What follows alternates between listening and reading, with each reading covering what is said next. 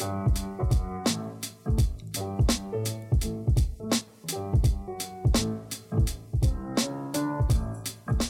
Jumper, welcome to the Agency Freedom Podcast, where we help insurance professionals move from captivity to freedom. I am your host, James Jenkins, and this is episode 60, the Big 6-0. Only 5 more episodes, and we're eligible for Medicare here at AFP. My guest for this episode is the man, the myth, the legend. It is Broker Brett. His birth name is Brett Fulmer. You know and love him as Broker Brett. This guy, man, he is just into about everything. I don't know how he sleeps or eats or has time for a family. He seemingly is everywhere, from the insurance nerds to Fineo to a couple of other associations and startups that he's into. This is a very interesting conversation because Brett really is a man of many talents. He is making the most of his time on God's green earth. So in this conversation, we get all the way in to his experience with Fineo, with insurance nerds, and with the startup culture and the insurtech side of things. I think you're really going to enjoy this conversation and peel the curtain back just a little bit on some of the inner workings of the way that capital gets raised and the way some of these insurtechs operate behind the scenes. I certainly learned a thing or two, that's for sure. So as we get into the episode, same 3 questions I will ask, or favors I should say, ask for all of you out there. Go ahead and subscribe if you haven't already. Drop us a review if that's something you're into, and most importantly, share AFP with someone who is still in captivity, someone you know that will benefit from the content that we deliver here. So sit back, relax, enjoy episode 60 with my guest, Mr. Brett Fulmer. This is the Agency Freedom Podcast. Let's go. There are 2 kinds of people in the insurance industry: those who are captive and those who are free. This is the Agency Freedom Podcast.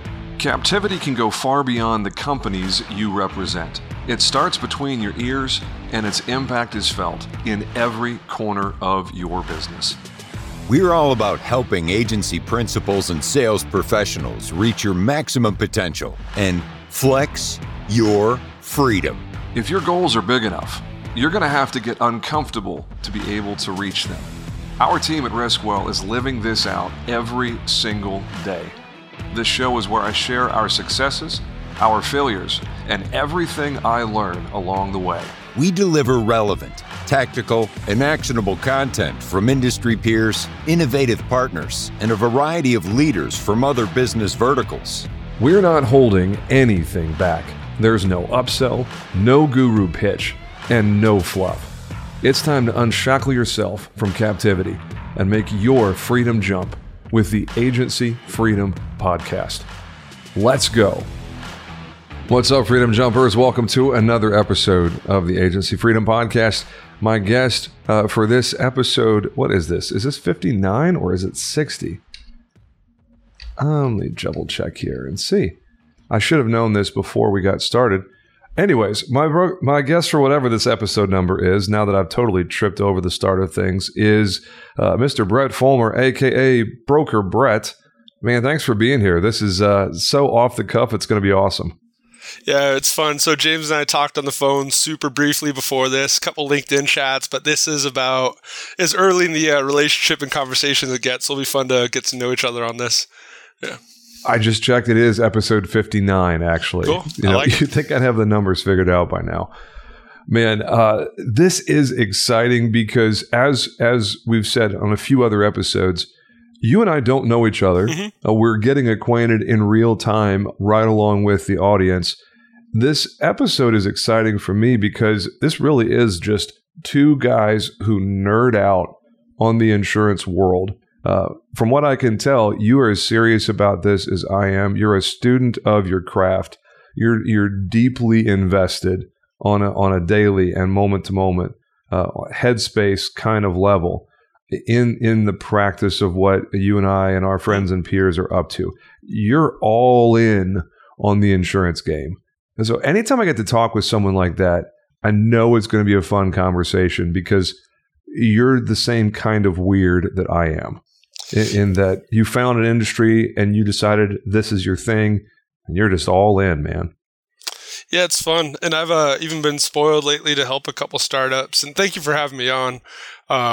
It's a cool industry. You're generally taking care of people when you do it right. You can make a really good living. I think it keeps everything moving along.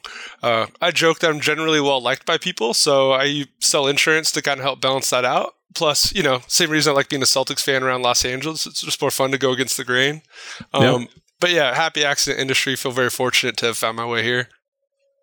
What do you think is going on with the finals here with your Celtics fans? You can't throw something out like that and expect me to not take the bait. I mean, as we record this, it's in the middle of the NBA finals here in June.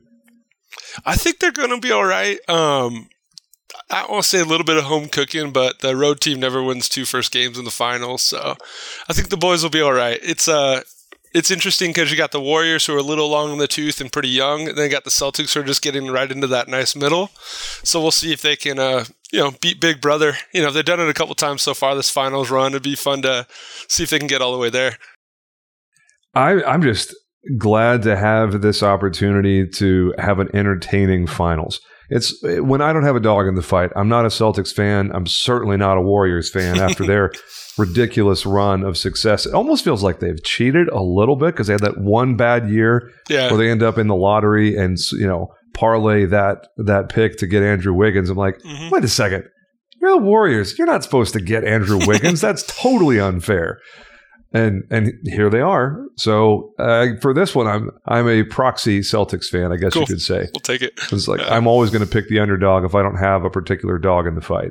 There we go. So, man, I don't know how we pivot back from basketball to doing the work of this episode, other than for me to just hand you the microphone and say, help our listeners understand Broker Brett, the persona of Broker Brett, because it's almost like a caricature. Yeah. The Broker Brett thing. Where did that come from? So, and then I think I can pivot it because I'll do the basketball thing for a second. I coached a little bit. I love the game. I always joked as a point forward before LeBron. Bring the ball up, pass, set some screens, play from the high post. It's such a good individual and then team sport because you're responsible for yourself. You're responsible for the guy you're guarding, but you have to work together too. And it's kind of chippy too. I think it's a great, pre-sales sport to be involved in. And basketball is actually the only sport I've ever played competitively. So it's near and dear to my heart, too. Perfect. You can't tell because I'm sitting down, but I'm about 6.5 feet tall. So I'm genetically predisposed to like basketball, I think.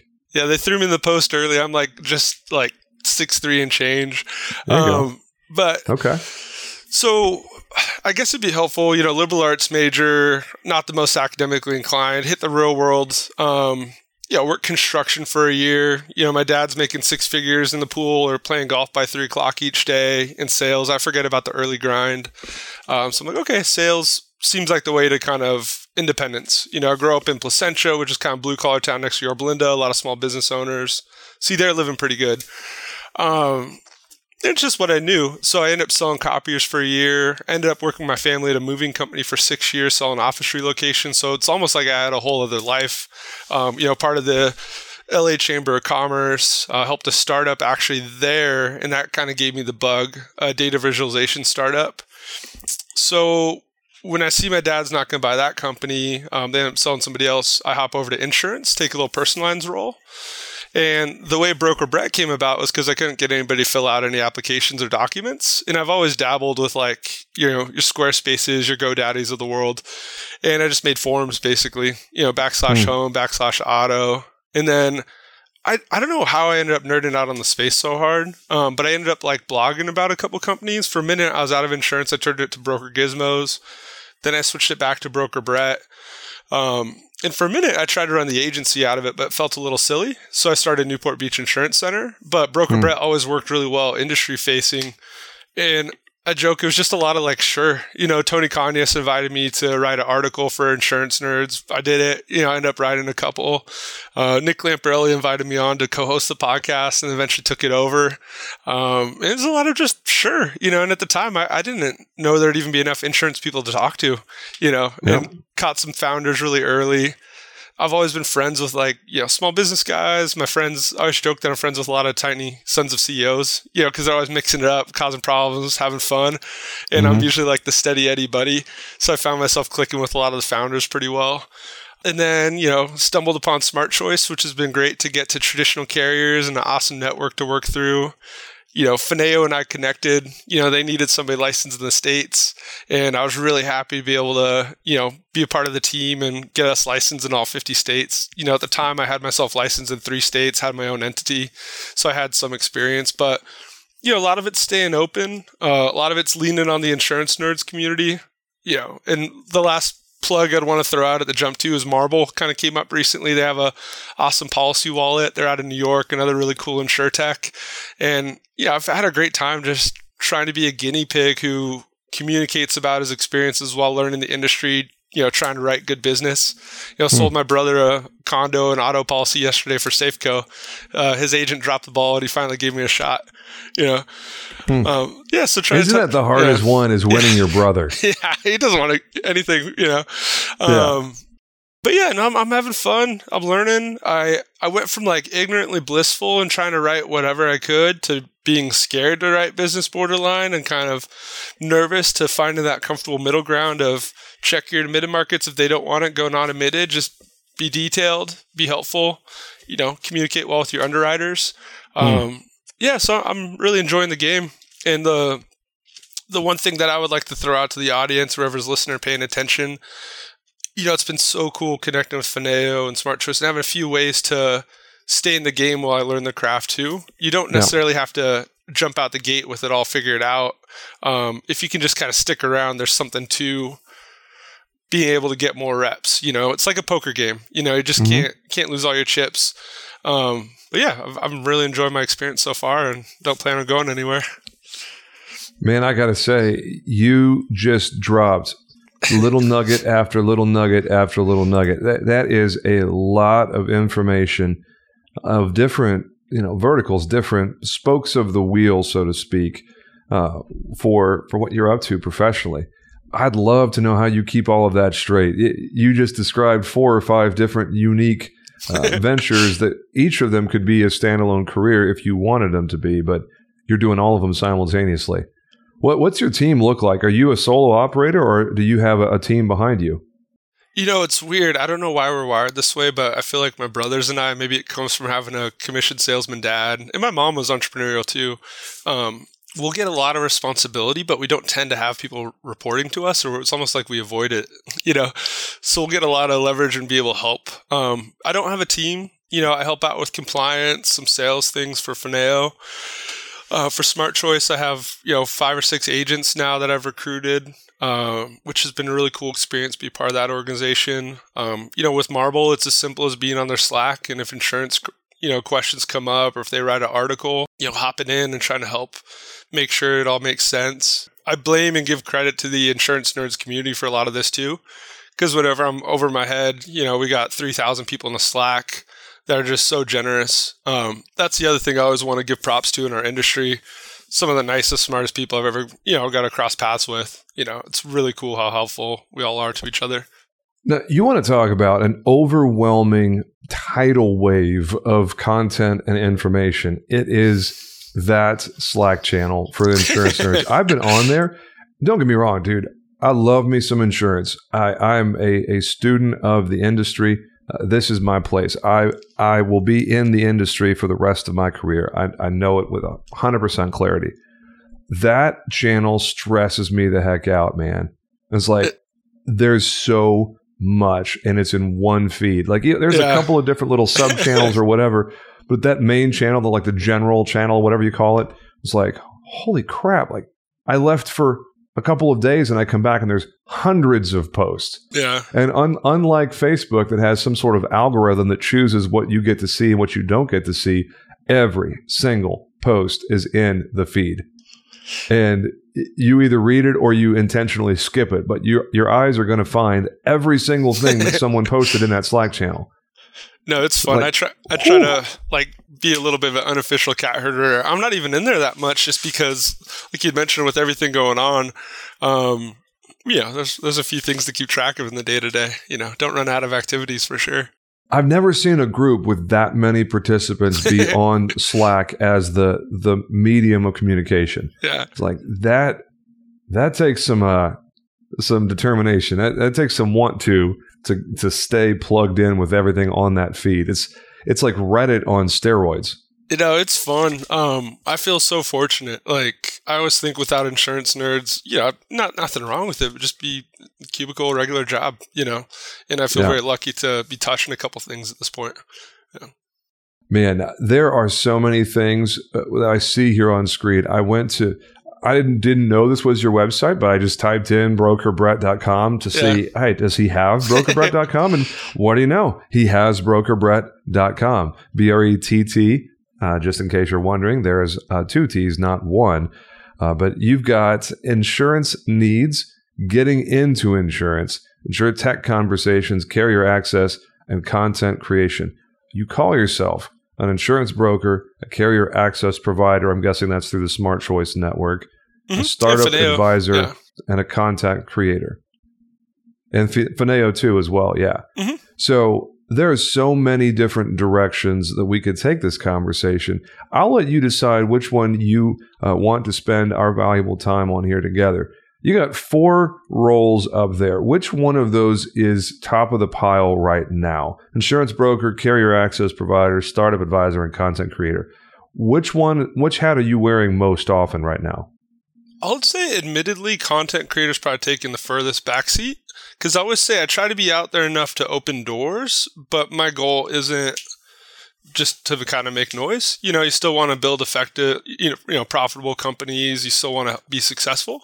And it's been such a value add to be known in the community. But at the end of the day, I'd love the brokerage to pay my bills.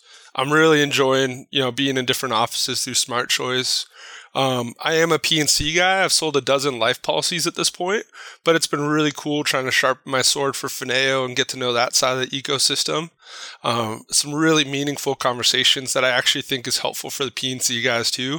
When you're talking about kids, family, income, and then startup advising is just kind of natural. The thing I have to be careful with is if I get involved with a company, I really get involved with the company. I don't really have a neutral, or I'm not great at being like, okay, I'll be available for 30 minutes a week, once a week for us to talk. It's like, no, I'm around. If I can help, I'll help. The thing I would double click on is maybe the mindset of, you don't have to go it alone, whether it's insurance nerds, whether it's Smart Choice, whether it's Fineo.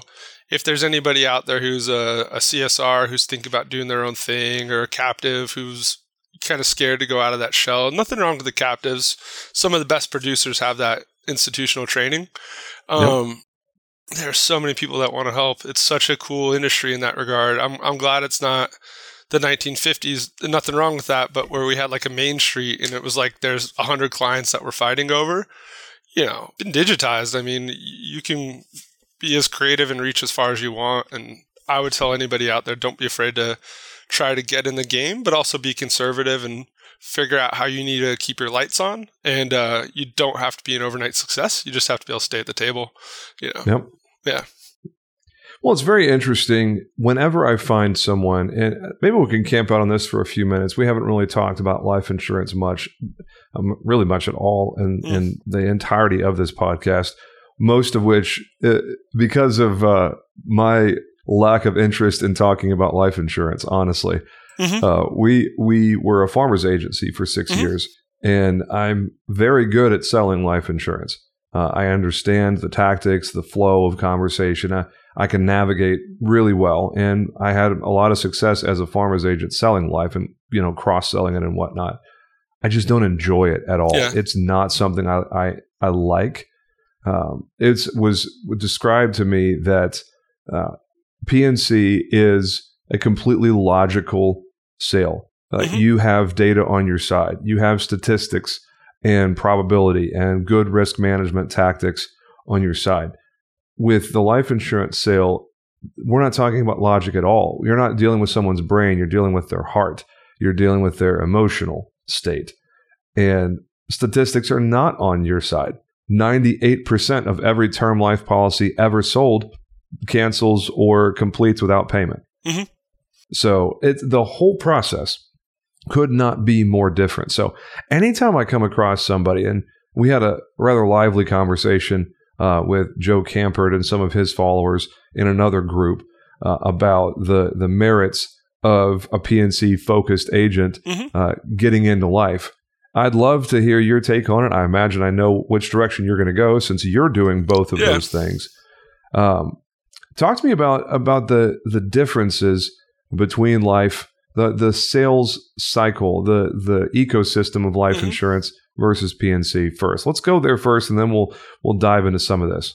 And I want to put a disclaimer out there, be like, not an expert, an enthusiast who's trying to pay attention and learn as you go. Yeah. It's funny, I joke, I used to freak out if I found out somebody had low like auto limits and then I forgot about the person in the car. Yeah, that's a good point. I don't want to say I feel like you're doing a disservice, but I've gotten to the point where if my friends get married, have a kid, or buy a house, I at least just want to bring it up for my own mental, emotional well-being. And I like selling life as a PNC guy because I don't need to like lever it. I don't need to go for some whole value, whole life, cash value product or some IUL that may or may not make sense. I mean, I love to sell those. I want to learn how to sell those to small business owners and, for a retention tool, but that's a whole other topic. You just want to get something in place. And then I do think for the scratch guys and the small guys who are growing, it's a way to be profitable year one. Because the staffing costs, leads, whatever else you're doing to bring that client through the door, if you can tack on that life, you're making money up front. And I think it's a different conversation as well. To your point, it's interesting. I mean, you're talking about family stuff. You're going deep. And, when the Geicos and the Progressives of the world are doing everything to bang down the door on cost, if you know about the family, it's a great kind of blocking and tackling for you. And you'd mentioned the process, the emotional process. I've read some sales books. I always like just to go back to be as polite and to the point as possible. And then my thought, it's funny, it might make sense on YouTube, is I'm not on this side of the table and they're not on the other side of the table. I want to figure out their motives, their likes, their wants, and I want to sit next to them and work together on it. I mean, there may be some, manipulation. I've read how to, win friends and influence people. I've read 48 Laws of Power. I've read sales book. That it's good to be aware, but really I just try to have a conversation. And, for instance, I have a friend, 2 kids, husband, wife make, $110,000 and $120,000 each, which is a good amount of money. They bought a $500,000 term for each of them. I was like, we talked about realistically, you're going to mourn. It's going to be a freaking hard time. I would not want to put myself mentally or emotionally in that state. Like I couldn't imagine it. But they're both professionals. That'd be okay. I didn't try to sell them some fat, ridiculous thing. I just made sure they had something in case, break glass in case of emergency, Yeah. Yeah. And then other people do want to talk about the whole life products. And if I know they're maxing out their 401k and their Roth and, maybe they own a small business, I want to learn how to level up to those other conversations. But today it's more of a peace of mind thing, making a couple bucks up front. And it's cool too, because it helps me be a better agent for Fineo and more knowledgeable. I literally think I've sold 12 life policies, so just getting my feet wet. So what does that mean when it says Fineo Ambassador is your title on their website? What does that mean exactly? You mentioned, market access. So you're bringing people to the platform. You're in some sort of BD role. But beyond that, what does Fineo Ambassador mean? Yeah, that's funny you ask it that way because Ali is a really smart guy, the CEO, second time founder. He intentionally made it kind of amorphic so I could kind of do whatever we needed. And I joke, with them, with Marble, I'm going for 6th man of the year. I don't need to be the MVP. I don't need to be the guy in the middle of everything, but I want to spot in, be helpful, bring some energy, solve some problems, build some relationships. I'll do some cold calling, I'll do some simple stuff, get the marbles out of my mouth, and then I'll try to open up bigger opportunities that may be less obvious as well. For instance, I'm friends with a couple people who run different commercial insurance platforms, and I want to, somehow put those two things together. I don't want to go into too many details, but I'm, kind of look for unique opportunities for us as well. But it's meant to be kind of gray. It's meant to allow me to help in a few different ways. So when you compare, first off, I think they're a Canadian company, right? Mm-hmm. Yeah, out of Toronto, okay. And then I'm in our office. I'll show you the little Canadian flag down here in Orange County. Yeah. There you go. I got to say, it was such a strange and interesting experience. We were back when I was a farmer's agent, we won an incentive trip to Seattle, and we went to a Mariners game, and they were playing the Blue Jays. And it's at that time, the only MLB team. The Expos didn't exist at that time. It was the only MLB team in the entire country of Canada. And even though Toronto was like 2,000 miles away from Seattle, those fans travel hard. That's awesome. Yeah. And it's the only time I've ever heard the Canadian national anthem in an American professional sporting event. Yeah. I was like, wait, what? Oh, Canada. We're in Seattle, and Canada's 45 minutes from here. Weird, but cool. Yeah. It was definitely a different, like, wait, this is America. You don't sing another national anthem here in America. Like my Deep East Texas got riled up for a second and was like, no, hold on. We're in Seattle. It's totally cool here. That seems like it's a normal thing for them to do when they play the Blue Jays. So Canadian company, that's cool. This is your opportunity to make people aware of Fineo, because when I think of a digital life insurance broker, the two names that I'm somewhat familiar with, I don't personally use either of them. No experience. This is not an endorsement at all. Is Ethos and Back9. Yep. Those are the two that I have really any experience with of a digital life broker sense. Talk to me about Fineo. Why is Fineo a better option than some of these other names that might be out there, and why did you pick them of the other options for digital life broker wholesaler? So I think our relationship, mine and Fineo's, is about 3.5 years old. And you have to think life insurance is probably 5 years behind P&C in tech in some ways. But recently I was talking to a very nice lady, Denise Garth from Majesco, and the life guys have been able to kind of leapfrog P&C a little bit because they saw some of our tech growing pains. They didn't have to go through the middle layers of the world. I don't want to pick on any of these big publicly traded tech companies, but they skipped some annoying stuff that's happened in P&C. And I'll give credit where credit's due. So Ethos, real simple platform, real direct. They're going to offer you policy no matter what. Might be a little bit less narrow, so it's sort of like rating everybody like a bad driver. I hope that's reasonably fair.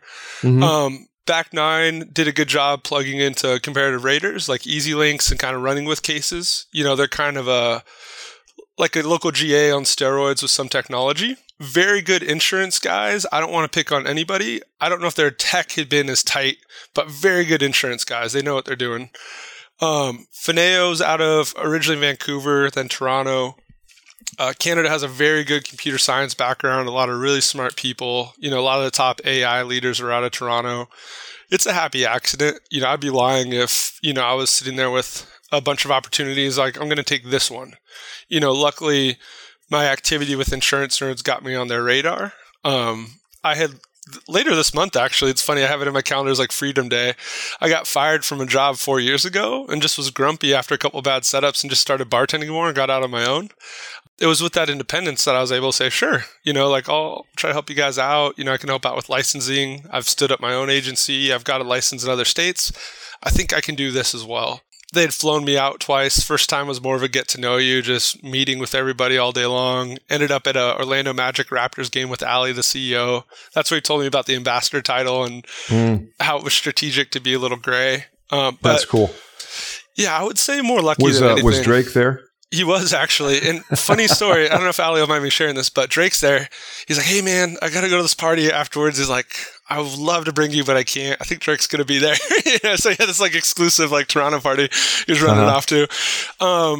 I didn't pick him. It was just very fortunate. I think my experience with P&C helped, though, because I thought what they're building seemed like a cover wallet, but for life insurance agents, which I thought made a lot of sense.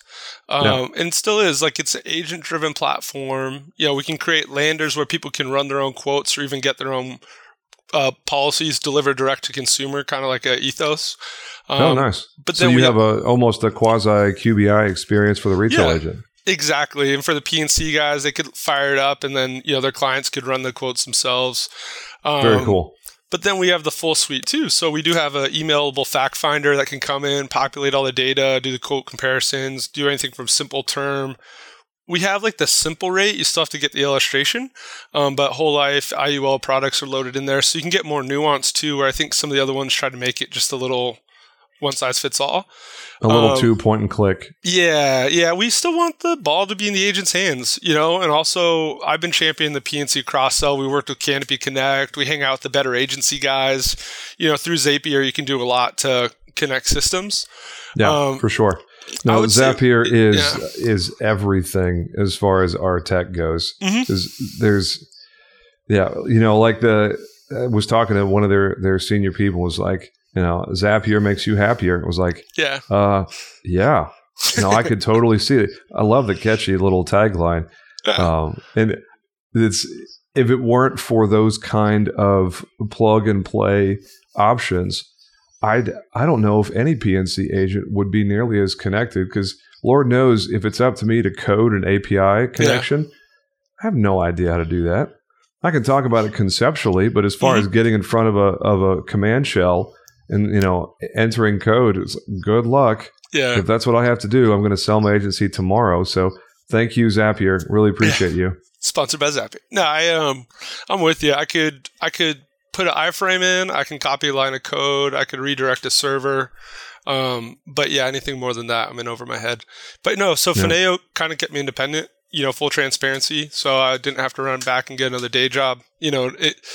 It's set up in a way where I was able to touch a couple different things. And what I really like about that is like kind of cross-pollinating ideas. The book Never Eat Alone, I want to say Keith Green or something like that, Never Eat Alone.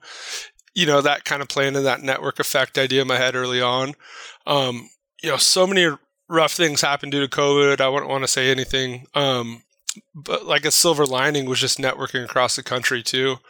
But when that started, I ended up having a couple Zooms with like some startup CEOs. The Ask Kodiak guys invited me to their happy hour. I had some I called it like Young Gun and SureTech talks, where we just get younger producers that I knew. I'm 37 on a Zoom together, and they'd just be throwing out cool things they were doing. These guys are awesome, guys and girls, building scrapers, having automations. Like there's things that the cohort behind me is doing that comes naturally to him. That's so impressive. I find myself in the middle. I got taught about sales by a bunch of tough, salty baby boomers, and then, can grab the tech enough to be dangerous. Yeah. Man, you are name dropping like a champ. I love just the sprinkling, a little bit of this, a little bit of that. I'm not going to chase that rabbit. I have to show some discipline here. But Ask Kodiak was a very cool idea. I'm curious to see what happens now that the evil empire owns it. When Vertafore or Applied buys a company, their identity inevitably changes in some big way. I'm curious to see how that works out for them. I promise I haven't been bought or paid off by the man at all. But what I've heard from a second or third source is they're in the back end. Imagine those two like mad scientists ripping out wires and replugging them in and doing different things. I think they're doing some triage and they're helping clean up house behind the scenes. Awesome. Are you looking for an insurance community to join? Have you heard of the LAAIA? The Latin American Association for Insurance Agents is just not for Latins. Their focus on diversity and inclusion over the last few years has made this 54-year-old association one of the fastest growing and the most dynamic associations in the industry. With established chapters in Florida, Houston, Dallas, Atlanta, and Denver, it's no surprise this association has the attention of everyone in this industry. Their upcoming national convention on beautiful Marco Island includes keynote speaker Tricia Griffith, the CEO of Progressive. National leaders from around the country like Marshberry, Vertafore, Lula, and more will be here on center stage as well. And whether you're an independent agent, a captive agent, life or health agency, or even a financial services professional, this association offers you everything you need to network and grow your business. Make sure you check them out and consider joining me, Jason Cass, at the next upcoming convention. It's going to be August 21st to 24th at the JW Marriott on stunning Marco Island. This has been Cass approved. It makes a lot of sense having a utility like Ask Kodiak be plugged in directly with Ivans. I'll leave my opinions on Ivans for another day. well, I won't entirely leave him. I don't know how there hasn't been some sort of antitrust lawsuit brought against them for being the compendium of all carrier data in the way that they are. They have entirely too much power, too much access to data for my taste. I would prefer that it was a little bit more decentralized, but nobody asked me. It makes a lot of sense for Ask Kodiak with their search engine capabilities to be so closely aligned with the company that owns Ivans. That's another topic for another day. Obviously, I'm not going to ask you to, put your foot in your mouth or say something that might make one of your colleagues or peers unhappy if it gets back to them. But all that to say, it's very interesting. Anytime an acquisition of a known quantity goes down, like Aon buying CoverWallet, it's like, okay, well, what happens now? Because the identity is going to change in some way. Similar, I don't want to go down that rabbit hole too bad because I have some thoughts on that too. But yeah, no, I think Mike and Alan are still Mike and Alan. They're causing some trouble behind the scene. I love those guys. Part of my silliness on Twitter and kind of having fun is knowing that it's a little bit of a stressful and dry industry. And the Ask Kodiak guys had a lot of fun. And then I heard one time, it's kind of funny because it's controversial now, but Jack from Twitter was on with either Bill Simmons or Tim Ferriss, and they asked who's the best at Twitter, and they said Elon because he knows it's not supposed to be serious. So you combine that little bit with the Ask Kodiak guys, and that's where some of my silliness comes from. Then I try not to be too programmatic. Like I enjoy the Celtics. I'll talk about whatever because I think if you're always on message, it can kind of get diluted. It just turns into noise. Yeah, we want to deal with people. Well, You bring up an excellent point because you and I could very easily be cerebral and, borderline Asperger's or, autism spectrum with someone who is so zeroed in and like laser focused on something and self-serious. I'm not saying that you're on the autism spectrum, just approaching it with that level of single-mindedness. Oh, it's weird. It's weird. Lance would say I'm on it 16 hours a day, from Juniper Labs. But if you don't bring in the human component and remember to have some fun with this and crack a joke once in a while, don't take yourself so seriously. I love that you bring in that element because it really is what makes so much of this enjoyable. Honestly, the most fun I have is when I'm at the bar at a conference, just standing there chatting and laughing with my peers. I like building stuff, and I like working on things. And I used to write, I can paint, I can draw. I've worked on cars, and I feel incredibly blessed. Right now I have 100% of my LLC. I have some shares with Fineo, some shares with Marble. I don't with Smart Choice, but they've been such a cool tribe that's been good to me. It's been really cool to be brought in-house. I feel so fortunate to be touching things I have equity in and to help build things with my friends, and I'm very intentional about not overlapping and trying to find complementary projects. There's a book, Angel by Jason Calacanis, that I would blame for some of this too, is about being an angel investor. So what I'm doing is kind of like a broke angel playbook, trading time and talent for equity. But, I've had some projects, Juniper Labs sold to Next, and I was actually able to be their agent and go through that process, which was really cool. I had a pet insurance startup that I was like, you guys are missing it. Sure, pet insurance is a small market, but what about the people who buy the pet insurance? This is a great leads opportunity. Unfortunately, they wound down. I consider myself a kind of broke angel investor. And it doesn't mean everything's going to work. 3 of 10 projects will still be successful. But I love the fact that I can kind of drag my little stock options or whatever through the mud, that I can put my hands on it and help it be successful. It's not just a ticker symbol and I just have to send my money off and hope, for the best. It's like, no, I can get in there in the trenches and make some contacts and hopefully some calls and, some meetings. I love it. I can help my teams win. We rent. We're in Orange County. My wife just finished grad school. There's part of it where I need a decent outcome just to buy dirt around here. So there's definitely a competitive, financial component to it too. It's not all charity, but it's so fun building with people you like being around. You mean you're running a for-profit enterprise, Brent? You're not a charity or a, philanthropic effort? There's no trust fund that I've been known of yet. There's a rental house and then my parents' house, and I think they did decent on their savings. So luckily they're I don't think anybody's coming to save me. I was joking that my wife got that doctorate degree, so now I'll retire. But yeah, she was in grad school. There was some pressure too these past 4 years when she's in grad school and I'm like cobbling together some incomes to keep the lights on. Pressure's not a bad thing for an entrepreneur. Yeah. It's I forget who it was that said this, and I was living proof of it when I was a farmer's agent back when our first kid was baking in the oven, and I saw a meme back during that time, was on Facebook, I think, and it said, "You have never seen desperation like the man whose first kid is on the way, like a self-employed man whose first kid is on the way. Like there is no hustle like the hustle of someone whose first kid is about to be born. Like it's a different level entirely." I know everyone always says go full send, burn the ships, but I was bartending and stuff too. I had other ways to bring in money. I would say don't kill yourself. Don't pop. Have those fun conversations. Have a I always look at like legs to stand on. I have 3 or 4 legs to stand on now, so it's really hard to knock me out.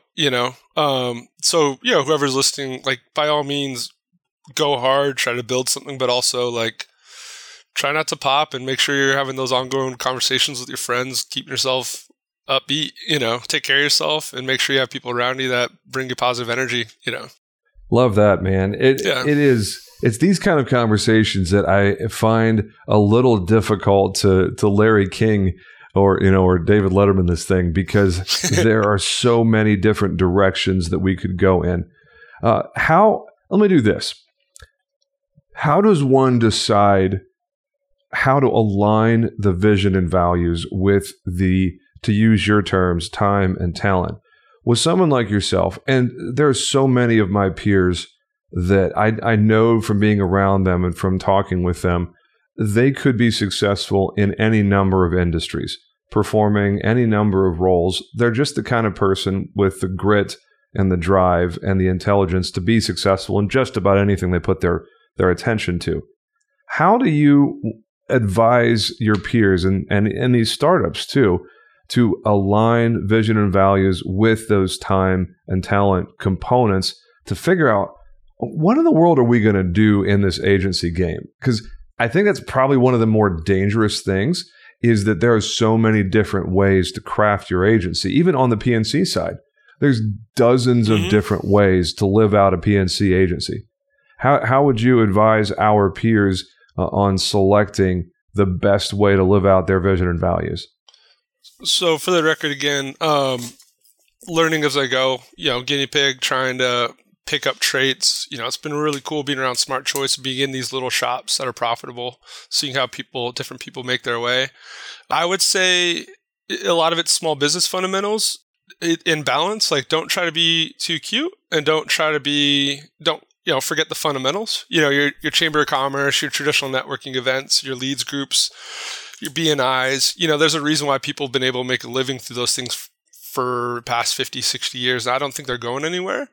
But also, why not, lever up with technology a little bit? Why not, reach a little further within your core competencies? And then I also think InsurTech's making it easier to do a few different things. Before, probably a policy form, probably some sort of physical document, some sort of physical marketing material. It just would have been hard to hit a bunch of different categories. But when we have these dashboards that can kind of intuit a few things, I think it makes it a little bit easier for us to be broad.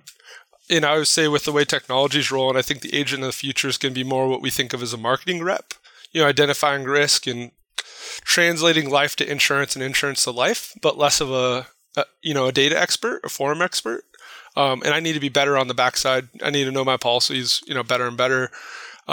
But I would say just keep it balanced, old school and new school. Do what would have worked for your parents, and then do what would work for a 20-something to a degree as well. But it's funny to say it, stay in your comfort zone too. You don't have to be everywhere. I'm on LinkedIn because I like it. Twitter keeps me entertained as kind of business and personal.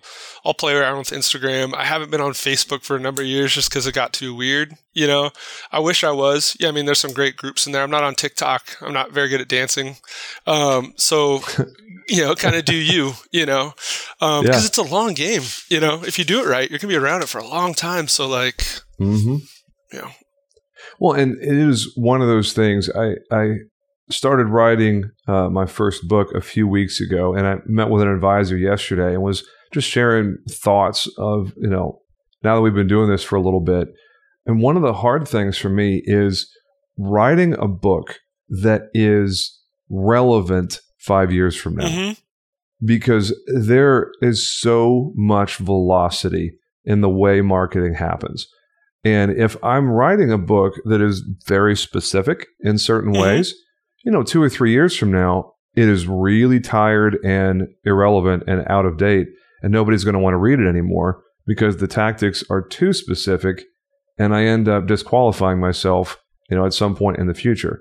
When I was talking with my mentor who's helping me with the writing process, just sharing how difficult it is, and in a good way. It's stretching me in important ways to choose the words that will still apply 5 years from now, 10 years from now. If somebody picks up this book and reads it in 2032, are they still going to find something useful and applicable that they can take and implement in their business a decade from now? Or is it going to be lost to the sands of time? That's something that no one has any reason to pick up, 3, 4, 5 years from now. And that, what you just said is so thought-provoking in that regard. It's play the long game. Don't get stuck on short game nonsense. Well, and Facebook a decade ago was a very, very different animal than it is now. And there's always going to be a flavor of the week. There's always going to be a new novel solve. I do think Embedded's a little bit different, but I was talking to Brian Falchuk about, before I showed up, it was IoT. And then I showed up and talked about APIs, wrote an article or two and helped out with Reach. And then it was blockchain. And then it was robotic process automation. And now it's Embed. Somebody's always going to have something that's going to change everything and kill everything. But, your fundamentals are going to always work, Yeah. Yeah. And the book thing's fun. Just to plug them, the Insurance Nerds guys are publishing and distributing books. So if you get towards the end and you need help, with the network, maybe bug Tony. Okay. Yeah. But yeah, and I commend you on working on that too. So I started some different groups during COVID. I tried to walk or jog at least a mile a day. And then I was kind of screwing off. My wife was in that grad program, so I'd cook. But I started messing around with the book idea too. It's hard. It's very hard. So I commend you for working on that. Yeah. It's I'm not name dropping him yet because I don't have his permission. He is an extremely well-known consultant. I would consider him to be on the Mount Rushmore of insurance consultants nationally. But when I'm able to share his name, I'll be very eager to do so because selfishly, it gives me a lot more credibility to be associated with him. He's a much, much bigger deal than I am. But he was asking me some of these questions and was like, why are you writing a book? Why do you want to do it? What is your goal, your desired outcome? And I said, after a little bit of time, a little bit of silence thinking about it, was like, it's what you do. I'm writing it because it's what you do when you have reached a certain point of expertise in your field, when you have reached a certain point of, this is my thing. Like, this is what I'm doing for the rest of my career. I found my thing. And once you find your thing and you have a certain amount of success doing that thing, it just seems to me that it's perfectly logical. Well, we'll write a book on it. Help your peers out. Whoever's coming behind you, the next person who's trying to do what you're doing, well, your book can help them. If you write it correctly with, an abundance, with a blue ocean mentality, it's a very selfless thing to do because Lord knows in this day and age, you're not going to make any real money writing a book. That's for sure. You might find yourself getting more interesting invitations to speaking engagements. There's some money in that if you play your cards right. But the actual act of writing a book and distributing it, you're not really going to make any money these days unless you're a mega publisher and you're sitting on the front shelf of Barnes & Noble or something. But I don't know where you are in your process, but I've heard more than enough from you on various channels to know that if Broker Brett writes a book, I'm probably going to read it. I appreciate that. Like you said, it's not the way you build an empire. I wanted to originally write one that would piss off sales managers, but salespeople would like kind of basically how to think for yourself and kind of get through the maze or whatever, like my first sales job is kind of heartbreaking when I realized I wasn't supposed to stick around, real low base pay, heavily commission incentivized. And I realized all the business was basically going to like stay with the managers after you go through the wood chipper. Yeah, it's little stuff like that. It'd be cool to help people navigate. And then I do feel like a Paul Bunyan who's trying to learn how to wield a steam-powered axe. Like I feel like a sales guy that got dropped into startups. So I think writing about startups with a salesperson's perspective could be helpful as well. So those are the two. I kind of want it. My wife's like, oh, Broker Brett, sales to startups or something like that, where it's kind of like a balanced conversation, for whatever it's worth, So I don't typically do this on the podcast because it's just kind of different to hand the mic over to somebody else. You are more than capable creating your own content. You have your own podcast, and you've done plenty of stuff where you're sitting in the chair, the one asking questions. Before we started recording, you asked me if I was cool with you flipping the script and putting me in the hot seat in a little bit. Is there anything in particular that you wanted to get into there, or can we just make this a road to nowhere and pivot back to something else? Well, I don't know how big your agency is, and I appreciate you being willing to hand the mic over, because you don't want to steamroll somebody else too when you're a guest. You even said you would go for a walk with your team. Smart Choice is really helpful to the little guy, and they have some killer agencies. And the shops I've worked with have been kind of 1 to 4 person small shops. And I've been through a couple cycles now of, admitted and not admitted clients, personal, commercial, life insurance. I sold even actually a couple of group benefits when I was doing P&C at my buddy's benefit shop. Where I'm struggling is past that 5 to 10 person office, past that. I can kind of see how you get to maybe that $3 or $4 million book or 5.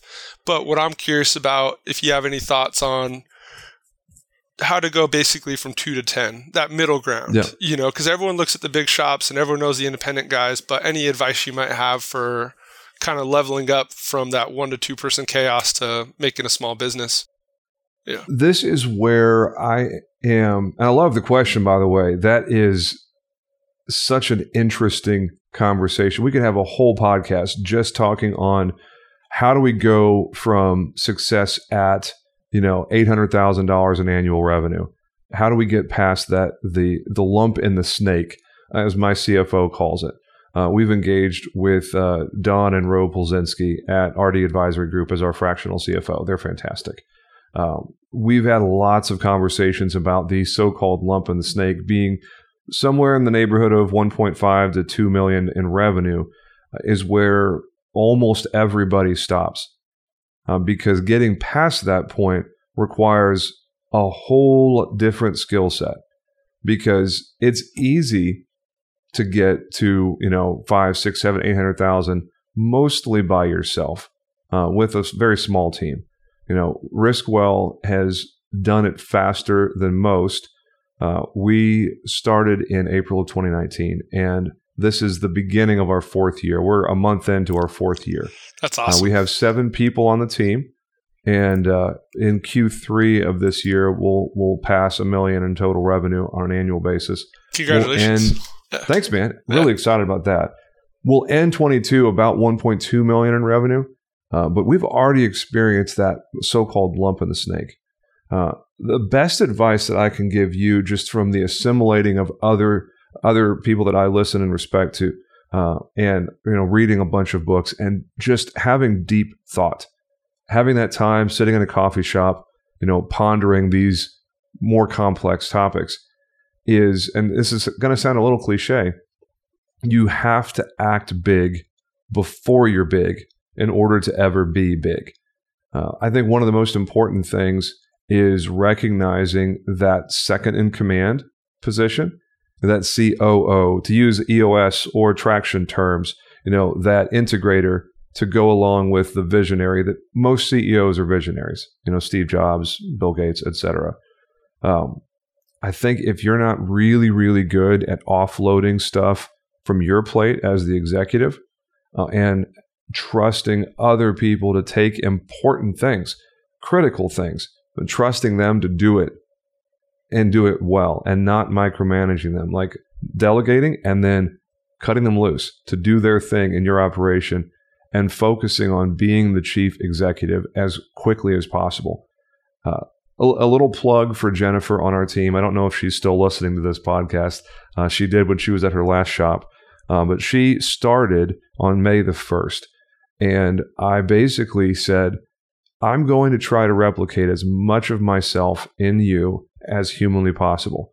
I'm going to give you more bandwidth than you're comfortable with. I'm going to give you more authority than you're comfortable with. And I'm going to try to remove myself from the day-to-day operating of our commercial department as much as I can. I'm still going to take the whales. I'm still going to prospect for the big accounts and go after channel partner relationships.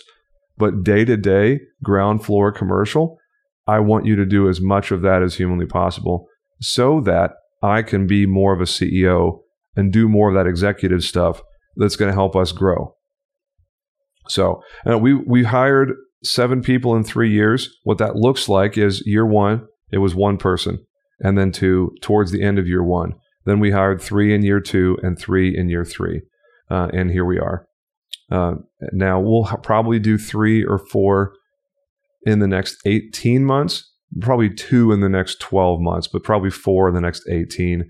And then at that point, we're going to have to figure out how hard we want to push the gas pedal, because we'll be 10 or 11 team members. We'll be probably close to 2.5, if not 3 million in revenue 18 months from now. That's awesome. Congratulations. So is that useful for your question? I know that was a long-winded answer. No, because it's funny. It's easy to kind of find those one-man bands, those talented people with a couple of people drafting behind them. And then it's easy to see the big private equity shops and where it's all just numbers and folding on top of each other. But that middle ground has me really curious, what maturing, what, activity needs to take place. Because I'm a middle child, a little bit of pleaser, get along with everybody, not used to asking for help. So the thing I'm going to have to work on is just not touching everything. Like you're saying, learning how to, once the bandwidth is there, to offload and, find somebody you think can run, hard enough, fast enough. But I look forward to it. I think you're doing it. You're in Texas, Agency Freedom podcast. I love touching all the projects. I love being part of the startups. I think at the end of the day, if you can kind of be living off your own shingle, that's the dream, and then choosing to do other stuff. And I would choose to work at the companies I get to work with, hands down. But, congratulations. I mean, it's funny. My timeline is, I think, the 28th of this month. It's funny to say it, lost that job and was cut loose. So been independent since, the 26th. So going on 4 years of, no W-2, which has been, kind of fun and wild. Aren't you ruined? Yeah. You are completely spoiled, and you can't ever go back and be a W-2 again. Right situation, I would say never, but it would be hard. It's been fun to kind of be let out and being able to stay free in the wild. It was interesting. So I was 33 at the time.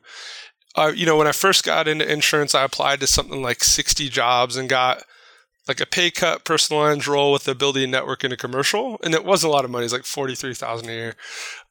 The agent kind of messed my paycheck or whatever. I moved on. The second time I applied to 70 jobs, and I got an assistant to an assistant offer, and I got a boiler room call offer, and both would have been great 5-10 years earlier. But at 33, I felt like I had to bet a little bigger. And that was when I decided just to kind of lever on the bartending. That's when Fineo came along, and just try to stay independent. And I feel so fortunate, not to circle back too hard, but without Insurance Nerds, couldn't have done it. But yeah, I'm really happy I stayed out on the wild, Now, Allison is part of my origin story. My wife, Allison, is largely responsible for me being an entrepreneur. She basically said, I came home from work one day when I was working a dead-end, miserable, just awful corporate job. And she said, look, you got to find something else. I love you, but I don't like you. You're not any fun to be around. And all this is in episode 1 of the podcast. So if you've heard it, I'm sorry if I'm repeating it. That's awesome. She basically said, you're not built for this W-2 thing. You have to go be your own boss. That's the only way you'll ever be happy, if you have no one else to blame but yourself for the failures. And she's right.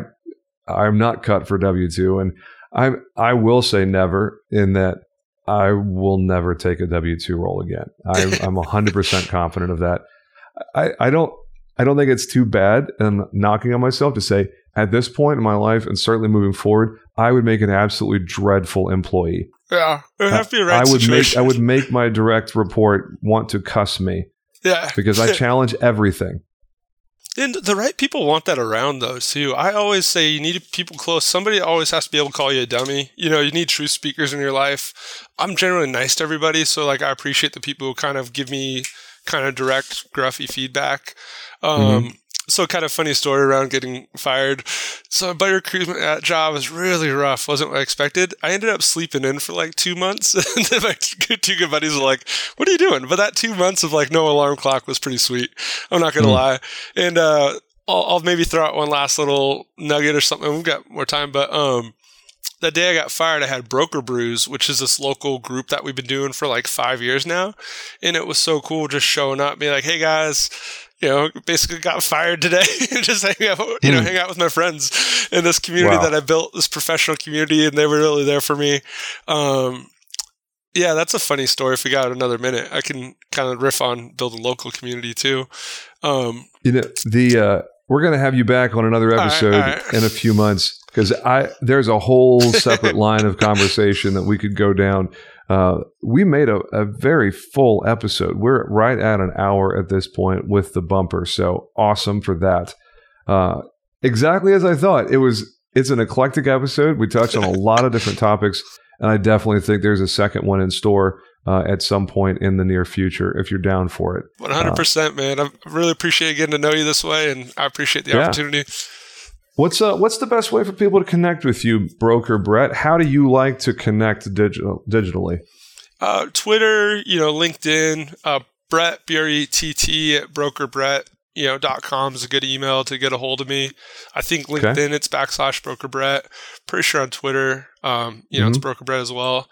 You've been consistent with your branding. I love it. Yeah, I've been lucky. I mean, it's happy accident. It's definitely industry facing. The last thing I'll say for all this kind of influencer stuff, whatever else, like the customers don't care. They want you to answer your phone. They want good rates. It's fun. This stuff opens doors, but you still got to go sell the insurance.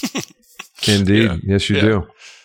Well, hey, man, I'm going to drop all that in the show notes for anybody that wants to get a hold of you. As anyone listening can tell, you are down for an enlightening and lively conversation for sure. So, Freedom Jumpers, that is the end of episode 59. Thank you again to my guest, Brett Fulmer, a.k.a. Broker Brett. And this is the Agency Freedom Podcast. Make it a great day, boys and girls. We'll talk to you soon.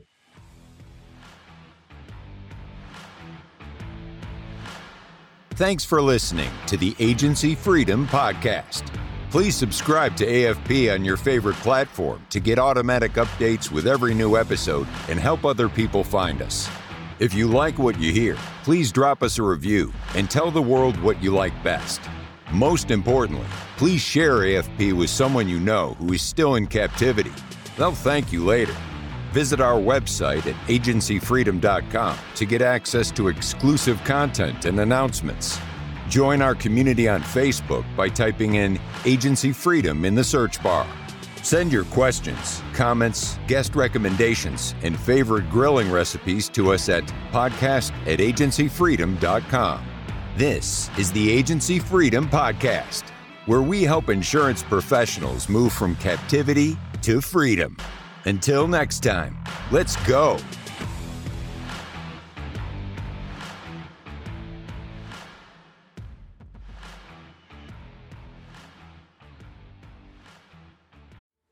Hey, agents, listen to this. What are we terrible at? Think of it. Really? We're terrible at training, right? We're not very good at hiring. We're not very good, terrible at firing, actually. Terrible at creating process and some workflows. Terrible at technology and implementing that technology and even knowing what type of technology we want. And the list goes on and on. Now, listen, I'm an agency owner, and you know how it is. To fix a problem, the first thing you got to do is you got to admit you have a problem. Here's what you do. Go to virtualintel.com. Check out what we do, because we do all those bad things that you can't do. Really? And you may do one or two of them well. Good for you if you can do them all. Just want you to know you're in the minority. But if you can't do any of them good, or you don't even want to do them anymore because it just takes too much mental power, then good for you for realizing that, and give us a call. I'm telling you, in Virtual Intelligence, that's what we do. And where we specialize in high quality VEs, not virtual assistants. Look it up. Go to ChatGPT, put in what's the difference between a virtual assistant and a virtual employee. Enough said. I don't have enough time to go on and on about all the differences on this 60-second commercial. But you've got time to search it and look at it. That's what we do. We deliver high quality VEs. We mix the technology with it. We train them on the technology, give them and the technology to you, and you're off to the races. I'm not joking with you. You can call my agency at any time, ask for Lordland, and we do ask her, say, how fast are you able to do quotes? I've actually got a couple videos of it. That's right. We can do 5 to 10 carriers in one quote in 3 to 7 minutes. So you give me an auto quote, I can do 5 to 10 carriers in 3 to 7 minutes. How are we doing it? We're doing it through the technology of virtual intelligence. Give us a call. Check us out. You can ask for me personally. I'll do the demo for you. Who are they? CAS certified.